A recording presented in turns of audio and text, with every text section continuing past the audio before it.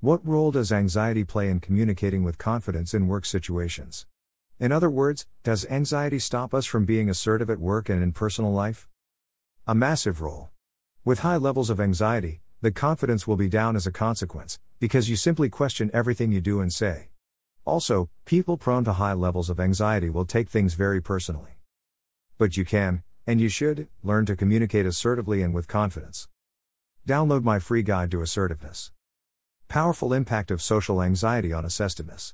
Download. Improving assertiveness skills in business and workplace.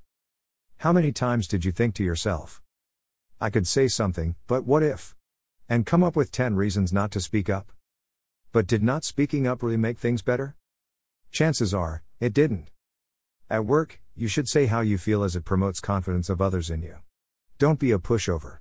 Don't let people think of you as that guy who always says yes and does my tasks for me. Learn how to stand up for yourself and let your confidence shine. Communication tools, such as assertiveness and giving/receiving feedback, form a big part of my social anxiety support. Whether you run your own business or work for a company, knowing how to remain assertive in communicating uncomfortable matters is crucial. With a range of communication methods available, I will equip you with tools and techniques to successfully navigate those yearly feedback meetings, talking about promotions, discussing problems, and much more. Needless to say, learning how to communicate effectively will have positive impact on your personal life too. The big question is, do you want to be able to communicate better?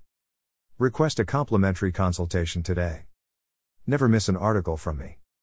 Email address. Subscribe.